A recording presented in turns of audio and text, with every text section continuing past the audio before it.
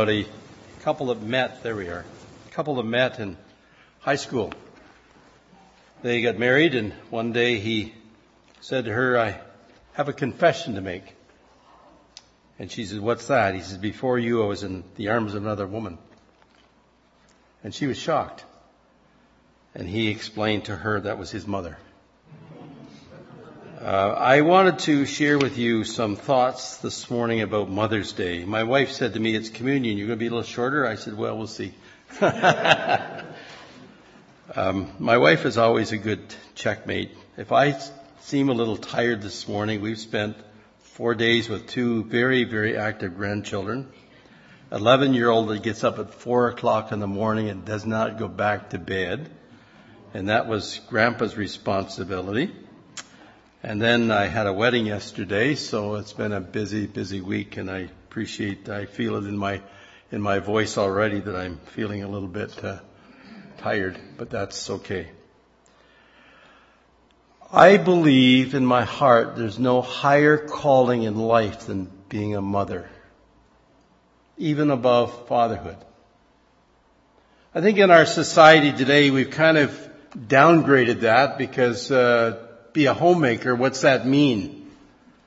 We've changed that. Some have changed that to I'm a domestic engineer. I'm a family manager. You can call it whatever you want. It's motherhood. And I thought of many, many stories in the Bible about mothers that I could speak on this morning. There's Sarah, there's Mary, the mother of Jesus, there's Hannah, there's Rebecca, and it goes on and on and on about people that we could share about. And I wanted to share a little bit about Eunice and Lois, Timothy's mother. We're not told a lot about them, but just a few thoughts that come to my mind in life. You know, in my life, I've been influenced by a number of people. I've had some pastors that have been very influential in my life. I go back and treasure those moments I've had with some pastors that have been my pastor through the years, and I love that. I've had friends that have been very close to me. I have one friend particularly that goes back probably 60 years now, because we met when I was in my early teens. Well, I'm not over 70. I'm just 70, but in my early teens we met, and we still have contact occasionally and try to maintain a little bit of contact. I've had other influences in my life. My life partner, my wife, has been a very, very strong second to Mom. She's probably been the most influential in my life, and I want to share a little bit about that in just a few moments. But I look back and watch through the years how Mom has influenced my life, and my mom passed away 16 years ago. And I'll share a little bit about that in just a few moments. But Mom had a very stabilizing influence on my life. My father died 38 years ago now. So when Dad died at 57 years old, the influence of my life at that point was Mom. And I wear a tie this morning for Mom, because Mom would have a fit if I was standing in the pulpit without a tie on, which I have done in recent years. But I stop and evaluate the influence it's had on my life through the years and the life of my siblings through the years. And I just thank God for the memory of Mom. I want you to think about Timothy for a moment. In Acts chapter 16, we see Paul meeting Timothy. And if you'll turn with me to Acts chapter 16 before we come to 1 Timothy, 2 Timothy, we'll look at Acts chapter 15 just for a moment. Just a little hint of what life must have been like in Timothy's life as we look at this particular chapter, or particular verse actually in Scripture. It says in verse 1, he came to Derbe, and there he found, there was a disciple there named Timothy. Now listen to the description here. The son of a Jewish woman who was a believer, and a father who was a Greek. The first thing I think about when I look at Timothy's life, he had a believing mother. He had a mother who had saving faith. Hold on to that point for a minute. Saving faith. In the King James Version it says believed. Here it says a believer. I like that. I like that scenario. One who had placed her faith and trust in God. And you'll notice this throughout her life. Not just for her life, but it goes back to her mother's life. And then that's passed down to her son's life. What a legacy we have here. It says in Romans chapter 10 verse 17, faith comes by hearing and hearing by the word of God. Here's Paul's second missionary journey. So we don't know exactly when his mother was saved. Probably maybe even the day of Pentecost. We don't know that. But he comes to this church on his second missionary journey and he finds this disciple who's described as the son of a believer and whose father is Greek. So I would suggest to you, if you read this, and we're not told any more than that, in a Greek society she had freedom to move and believe what she wanted, but she was a Jewess and she knew that heritage in her life. I remember Paul and Silas being in jail and in chapter 16, a little later on this chapter, when the jail broke open, they said, what must we do to be saved? And they said to him, believe in the Lord Jesus Christ and you'll be saved. Faith is an active principle for me. Faith is something I just don't accept as dormant. Faith is something that needs to take place in and through my life, in every area of my life, as I wait and trust on God's principles in my heart. It's an understanding, but it's also a will. It's what I practice in my life. It's the confidence of absolute trust of the truthfulness of the statements of God, and then beginning to apply that in my heart and my life. But let me say this, just perchance there's somebody here that doesn't know what that faith is all about. It's understanding that by our own strength we cannot reach God.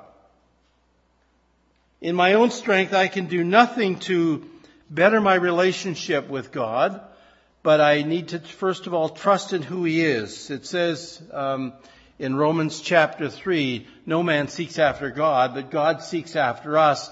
And when God seeks after us, we need to put our faith and trust in Him, repent of sin and ask God to do that work in our hearts and in our lives.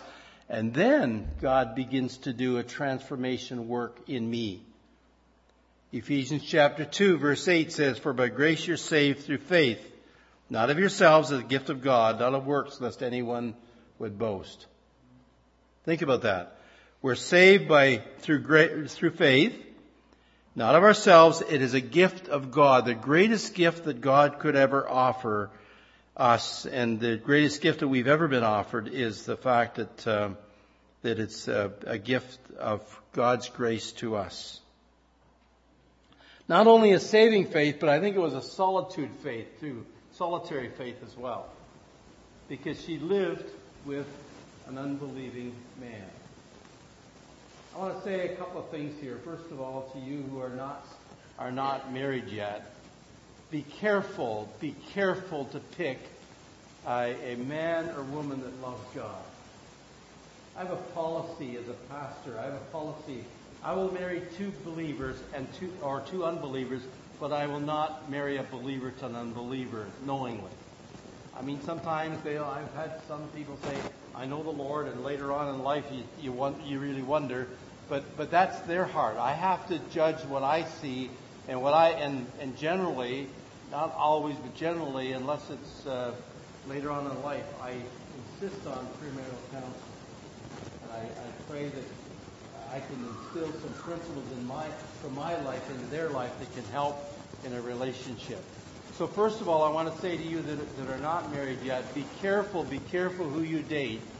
My daughter one time wanted to date a fella in the community, and I said to her, sweetheart, I want you to go into your room and I want you to write down all the qualities you're looking for in a husband someday. And she looked at me and said, Dad, I don't want to marry the guy, I just want to go with him. But she did that. She went in there and she spent some time writing down all the qualities she's looking for. And I said, now, when you're talking with this young man, I want you to consider the qualities that you see here. And do you see those qualities in that young man? Because I would like you to consider anybody you date as a potential mate someday. And it really, I think, paid off. Although she did have difficulty in the relationship later, I look at that and say, if I can somehow steer my kids and allow God to work in their hearts and their lives to know what they're looking for in a potential partner, it can be really, really helpful as I move through life and as I date. I also say to those who are in a relationship that maybe your husband or wife are not saved, I say don't leave that relationship. The Bible is very clear in 1 Corinthians chapter 7 that we should not leave that relationship, but we should live our lives in such a way that God would be honored in the way you live. It says in 1 Corinthians chapter 7, verse 13, if a woman has a husband who is an unbeliever, and he consents to live with her, she should not divorce him. For the unbelieving husband is made holy because of the wife, and the unbelieving wife is made holy because of the husband, and so forth. And so I say to you, live your life as honoring God. And I would suggest to you that that's probably the life that we would see in Unison and her mother Lois as they live their lives is pleasing to the Lord. And I see this because of the outcome. We're not told a lot about them. But if you find yourself alone, if you find yourself without a partner who shares those values, live those values in your own heart and your life, and allow that testimony to be a testimony to Him and also to your children as you walk through life and allow God to use you in a very special way. We see people in the Bible that stood alone, and I just refer to one, Daniel. Not in marriage, but Daniel stood alone, and he went to that window, even though he knew it meant that he would probably be killed or whatever. He went to that window and he prayed, and he stood by God's word and allowing God's Spirit to work in his heart and his life. Spurgeon's father was going out to speak to a group of people, and as he was going out to speak to a group of people, He was really burdened. I'm so concerned for others. What about my own family? So he turned around. He went home. He went into the house. And it was silent. He couldn't hear anything. And he heard his wife's voice. So he quietly went upstairs and realized it was his wife praying. Now this is Spurgeon's father, Charles Spurgeon's father. And he heard his wife praying for their strong-willed child, Charles. And he, at that point, said, my family's in good hands. And he went on to his speaking engagement and carried on in life. I want to say this to you. I have appreciated the relationship that my wife has with her God. I've appreciated the fact that I know at certain times of day when she's back in her little, I call it her prayer room, and I go and take a peek. I see her there. I know that she's praying, and I know that she consistently prays for her children. And I know that she prays for me, and I thank God for a wife that is a praying wife and allowing God to work in her heart and her life. Now, let's take a quick glance to 2 Timothy chapter 1. Really where I'd like to spend the rest of the time in 2 Timothy. Here's a young man that we know was used mightily of God. Here's a young man that Paul referred to him as his son. And I would suggest to you that he was the spiritual father of Timothy. The gentleman that I was saved under considered me his spiritual son. And I thank God for his memory. He's since gone to be with the Lord. But I thank God for his memory, and thank God for what he meant in my heart and my life through the years. Now look at 2 Timothy. I'm in first. 2 Timothy chapter 1 and let's go down to verse 5. He said, I'm reminded of your sincere faith, the faith that dwelt first in your mother Lois and your grandmother Lois and your mother Eunice, and now I'm sure dwells in you as well. So I'm going to suggest my third point is the sincere faith. Remember the story that I told you about Spurgeon's father. I pray that the faith that I have is the faith that I live. I want it to be genuine. I want it to be sincere. If I were to offer you some money I got too much in here. Better not let my wife see that. Oh, there's another one. Whoa. Haven't been to the bank yet to put it in. If I were to offer you this or this, which would you take? Left or right? Why? Same quality, isn't it? Same quantity, I should say. It's pretty good. What matter to this or this? It's still this. You know this. You know the truth. You know what the value is. As I think about that, I wonder how much my kids see in me. Do they see this or do they see this?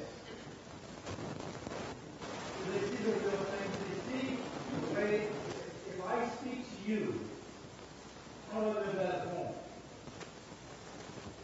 If I were to ask my kids to rate my spiritual life, is that scary for you? You know, sometimes we can be coming to church and we're still fighting in the car. I know that's the way Satan works. He gives this turmoil going just before you walk in the door, and then you put on this mask and say, "Oh, look at me! I'm so good. I'm so perfect." No. The reality is, my kids know the genuineness of my faith, the sincerity of my faith. And as I stop and evaluate, or I pray that God works in my heart to place me in that place where I know what the reality is in my heart, God will do that same in my life. I pray that my faith was without hypocrisy. I pray that I pray that if I were to walk in your workplace, people would know where you stand. And if they don't, I think it's a moment of reflection and saying, what's the real value in my faith? My faith should be not just here on Sunday morning worshiping God, and I thank God for your faith and your trust in the Lord and in His strength. But my faith should work itself into every part of my workplace as I honor God in what He desires in my heart and my life. Not just lip service. I call it lip faith. But actually genuine, sincere desire to honor God in every part of my life. It's a faith that works by love. It's a real genuine faith, not a pretending, not a counterfeit, but just not a mask that I put on Sunday morning where I'm around other believers, but it's a genuine relationship before God. And this is the kind of faith that both Eunice and Lois had, I believe. But let's go one step further. It was not only grandma. Never, ever, ever devalue the relationship you have as a grandparent. We spent 4 days with my 2 youngest grandchildren. It was tiring. I'll admit that. I was tired. But I said to my son and his wife when they got home, I said, what a delight just to spend time with these kids. And the little one, what does he call me? Pop? No. He hasn't got Grandpa down. He hasn't got Papa down quite, but it's Papa, Papa. And Grandma. No, not even Grandma. It's not even that clear yet, but we know what he's saying. And what a thrill that is to hear them trying to express that. And what a thrill when they come and give you those hugs. And what a thrill when we realize that we have a small part, just even if it's just a small part of that relationship with our kids and with our grandchildren, and thanking God for all that He has done in our lives and in their lives. The Greek grammar here indicated something specific that might have occurred that reminded Paul of Timothy's faith. Now, listen, I'm taking it down the next generation. 3 generations here. Grandma, Mom, and now it says here, and this is the context here. I'm reminded of your sincere faith, Timothy. He gives all due credit to the past. We know that that's true in Lois's life and Eunice's life, but here in Timothy. Don't ever find yourself relying on the faith of your mom or your grandma or your great-grandma. Faith comes by hearing, you heard me say a minute ago, and hearing by the Word of God. He was trained by his mom, who was trained by her mom, but Timothy applied the Word of God to his heart and his life. What a thrill to think that maybe someday, I know that both of my 2 older grandchildren have accepted the Lord, and I'm praying now for the third. We're praying, he's not even 2 yet, but we're praying for the third. I remember my daughter-in-law, when all 3 of her kids were in the womb, praying and reading scripture and singing songs to them, because she says, I want them to come out hearing God's word. And we don't know what an impact that has on their lives. I also think of my own mom. As I think of not only that sincere faith, but it was a secure faith as well. Sincere and secure. There's 2 different things here. Sincere, but also secure. It dwelt first. It was indwelling. It was lived in. He's a 3rd generation. Both his mom and grandmother preceded him in faith. I believe, probably very quiet, pious women, but loving the Lord with all their heart and their lives. And they've witnessed that throughout life. Train up a child, it says in Proverbs chapter 22 verse 6. Train up a child in the way he should go, and when he's old, he'll not depart from it. That doesn't mean they'll never, ever go their own way. They're going to go their own way at times, but that teaching that you gave them will always be there somewhere in the back of their minds. And I thank God for that. I thank God for the times that my wife has been alone because I've been out in ministry someplace, and she's just prayed and she's taught the kids, and as we've taught the kids together, God has honored that, and God will continue to honor that in our hearts and our lives. That indwelling faith, that trust in God in everyday life. My mother, it's kind of an emotional day. We lost Nancy's mom last November. That's the last parent. That was tough. Love my parents, love my in-laws. I just had a great relationship with my mother and father-in-law as I did with my parents. But I go back 16 years ago when my mother passed away, and I got the call one Wednesday night that I needed to come quickly because there wasn't much time. I got there about 1 o'clock in the morning, and my siblings at that point, there was 8 of us. My older brother passed away 2 years ago. And I said to the older ones, my brother Tim had come from Sarnia, and I said to the others at 1:30, I said, why don't you guys go home and we'll set up a shift here to be here 24/7 until she passes. So we did that. I said, I'm going to stay the night. And my younger brother, he traveled with me, so he didn't have a choice. And so we stayed the night. One sister stayed too. She insisted she had to be there, and so she stayed too. And my mom woke up in the night, and I was sitting beside her, kind of half asleep in the chair, and she said, "Where am I?" I said, "Mom, you're at the Oshawa General Hospital." "Oh." I'm back to sleep. She woke up a few minutes later and she looked around and she said, "What are you doing here?" I said, "Mom, I was living in Otterville at the time. I've come from Otterville because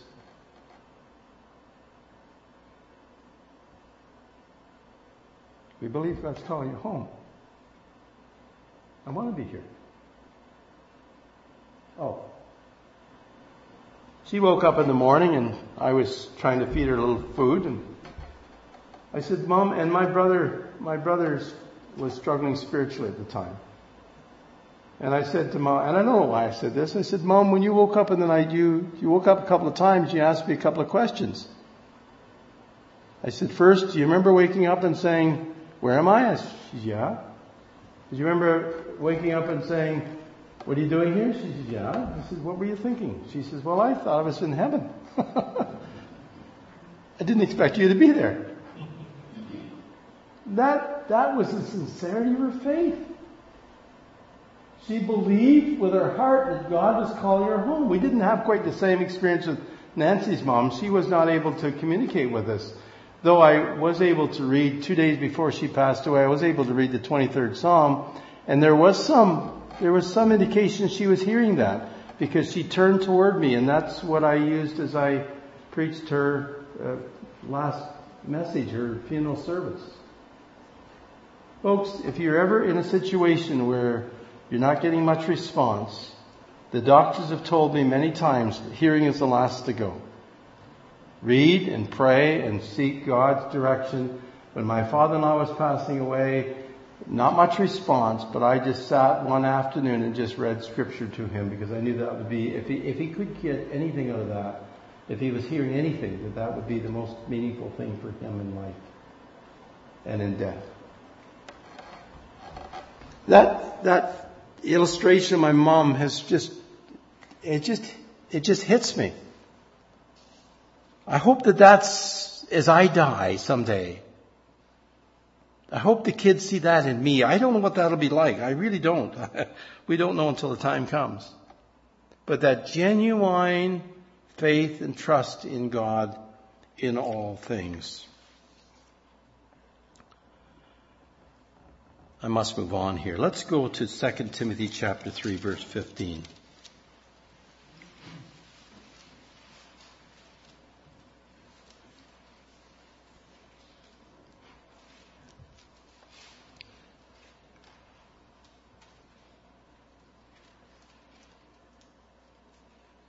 It says in verse 16, all scripture is breathed out by God as profitable for teaching, for reproof and instruction in righteousness. If I understand that, God's word will begin to work in my heart.